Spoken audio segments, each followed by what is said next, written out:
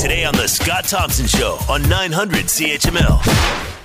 Let's bring in Todd White, Board Chair and Ward 5 Trustee, Hamilton Wentworth District School Board. Can you help us with this at all? Is it a myth? Is it what's going on here? It's interesting, actually. My wife repeated the myth, if you want to call it that, to me a couple of weeks ago, and I had to tell her that's not really how it evolved and exactly quite how it happened. So I've heard it repeated a number of times, but from my experience, and especially over the past couple of years when we did review and actually change the policy, it wasn't a consideration. The Scott Thompson Show, weekdays from noon to 3 on 900 CHML.